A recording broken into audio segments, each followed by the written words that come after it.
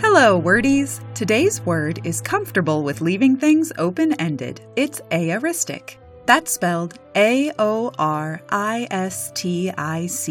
Aoristic is an adjective that means indefinite or indeterminate. Here's this sense of the word used in the 2003 book When There Were Heroes by Elon Salmon. Because Gideon is away indefinitely, our lives seem bracketed in a kind of aoristic limbo where things happen haphazardly without an ordered sequence.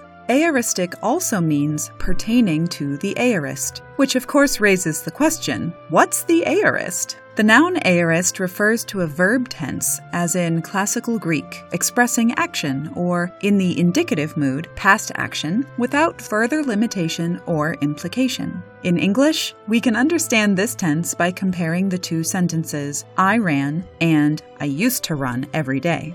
In the second one, I used to run every day, the action happened in the past repeatedly. In the first, I ran, the action is also in the past but without specifying the duration or whether it was repeated or ongoing. As for the history of the word, aoristic comes from a Greek derivative of the verbal adjective that means unlimited, unbounded, indeterminate, debatable. With the negative prefix a, aoristic ultimately comes from the Greek verb meaning to divide or separate, the same verb that yields English horizon, the line or circle that forms the apparent boundary between earth and sky.